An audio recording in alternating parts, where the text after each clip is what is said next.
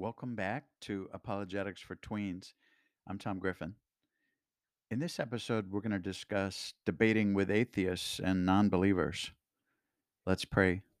Lord, thank you for everything you do for us, all our blessings, and especially for sending Jesus to save us from our sins. I pray that this message will reach all those who need to hear it, and that in hearing it, will help them recognize you in their lives and seek you in a deeper way, find you, and believe. May everyone who already knows you, Lord, maintain their faith and be confident to share about you with others. Amen. In an earlier podcast, I mentioned that I frequently engage online with non believers in a Facebook group called Religion Discussion Group. You can check it out. Ironically, it's mostly non believers who make the daily posts and comments. But I've learned a lot through my interactions with this 20,000 some member group over the last several years. I want to share some of it with you because at some point in your lives, you will encounter non believers and need to be prepared.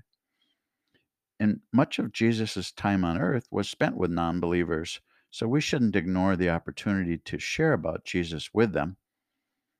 But fair warning, it's often frustrating, disappointing, discouraging, and seemingly unproductive.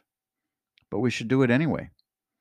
It's only our job to present and share and defend the gospel, not to convince them to Christ.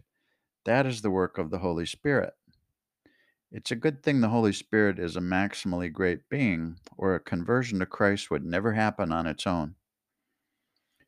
The reason I engage online is so that the tens of thousands of members who never comment can see solid Christian answers to these often malicious and deceptive posts. I mainly hope that my comments will give them a reasonable answer so that their faith will not be shaken if they are a Christian, and if they are a non believer, that they can see the error of the poster's claims against Christianity. In fact, if it were not for the stories by Christian apologists like William Lane Craig, Hugh Ross, Frank Turek, and others, I would have a hard time believing that any atheist or non believer could be saved. Based on my own experiences, they are willful non believers. But those Christian apologists' testimonies about people they interact with are extraordinary. And William Lane Craig, in particular, has some amazing interactions with non believers who are respectful, appreciative, and sometimes convert to Christianity because of his work. So that does give me some hope. There are a few things I see that the new or neo atheists focus on recently. First, that God is cruel and tortures people in hell and murdered innocents in the Bible. How would you address this claim if you were in the Facebook group and saw posts day after day about it? And the Bible shows that Jesus is not God. That's their claim and post. Next, that the Bible is myth and there's no proof it's true. Then, former Christians who claim they deconverted because Christianity is irrational and blind faith. Basically, they claim they saw the light. And a common one I see is that love is the only thing that's important. Kind of like love is their God. Then cherry picking things they like in the Bible and discarding the rest. And a claim that Christians ignore evidence against Christianity and assume God exists, so we're guilty of logical fallacies called special pleading and circular reasoning. And next, there's no evidence that God exists, and we cannot prove Christianity is true. That's a common one. And then just constant changing of definitions of key terms to fit their agenda. Some of these I've touched on in previous podcasts, but I'm going to go into a little more detail here and emphasize a couple of them in particular because they are important.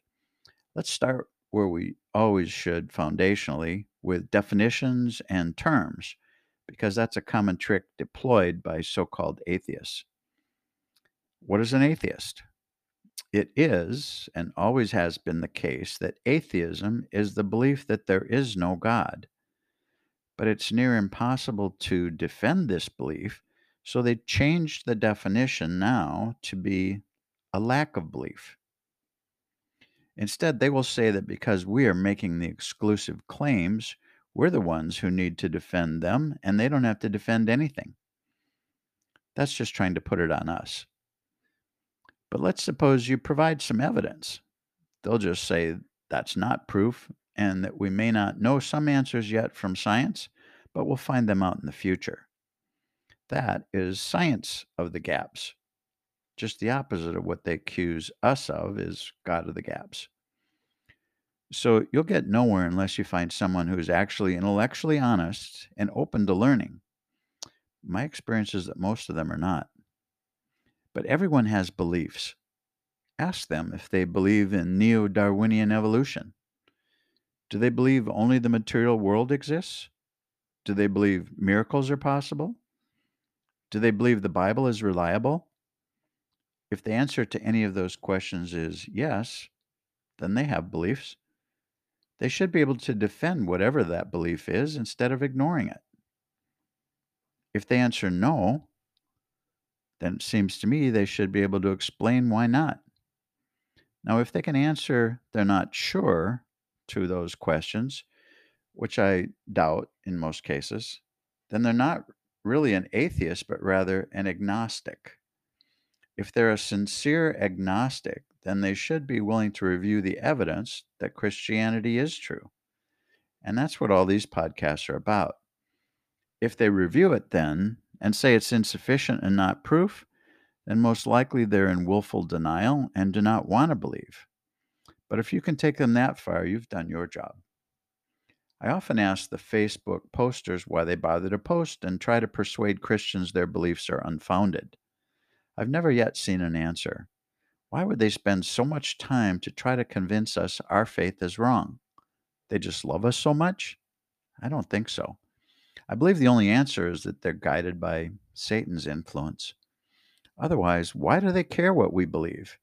It's definitely not out of some kind of love and compassion that we are misguided and will ruin our lives and they want to save us. There's no downside to belief in Jesus, except the difficulty in being a good Christian and maybe some persecution that we're probably all going to have at some point. What about the claim we have no proof? Well, we did have a previous podcast about this. We have plenty of evidence to show God exists and the Bible is reliable. They can choose to not believe it or say it's not enough, but it's just wrong to say we have none.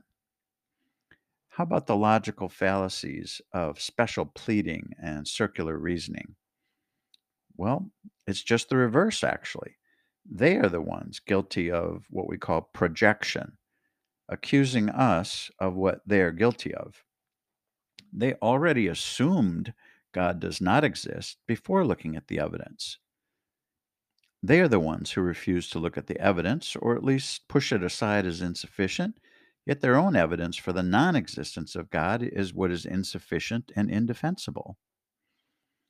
What about claims that God is cruel and tortures people in hell and murdered innocents in the Bible? We also covered these, so let's just say there's no mention of torture in hell. The term used is torment and is mainly a type of extreme anguish, anxiety, and emotional pain, primarily because they know they'll have to endure it forever and be separated from God. But they don't want to be with God anyway. And God does not and did not commit murder. Now, he did deliver judgment through death sometimes. Some women and children were included in that, but in, for example, the Canaanite destruction, they were saved by his grace from committing their own awful atrocities, murdering babies, if they were to continue their lives or if they were to grow up and follow the evil of their parents.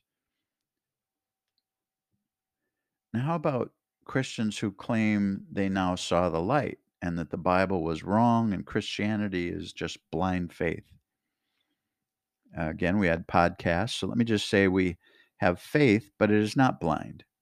All the evidence in the dozens of podcasts that I've done discussed so far is more than sufficient for belief in Christ. And I don't believe there is such a thing as a former Christian. Either there was not a sincere confession of faith originally, or they are in rebellion against Christ now. But the Holy Spirit does not enter and leave us over and over again if we had changes of heart about Christ. The Holy Spirit is sealed when we believe. That's what Scripture tells us.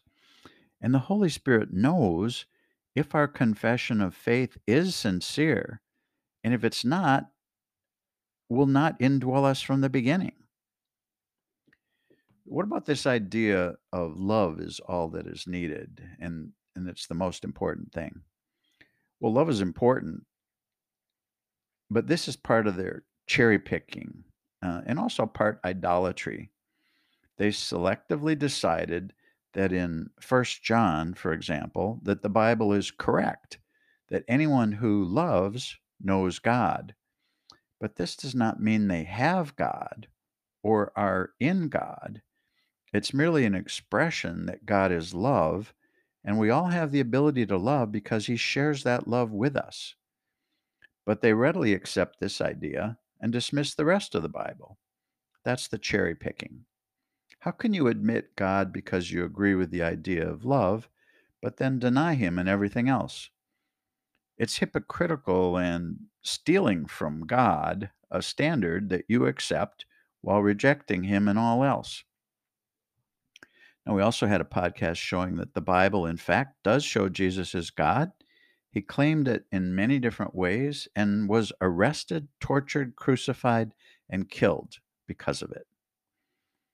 So, is all this that I've discussed to encourage you not to share about Jesus with non believers? No. Share the gospel and defend it, and then be at peace and leave the rest up to the Holy Spirit.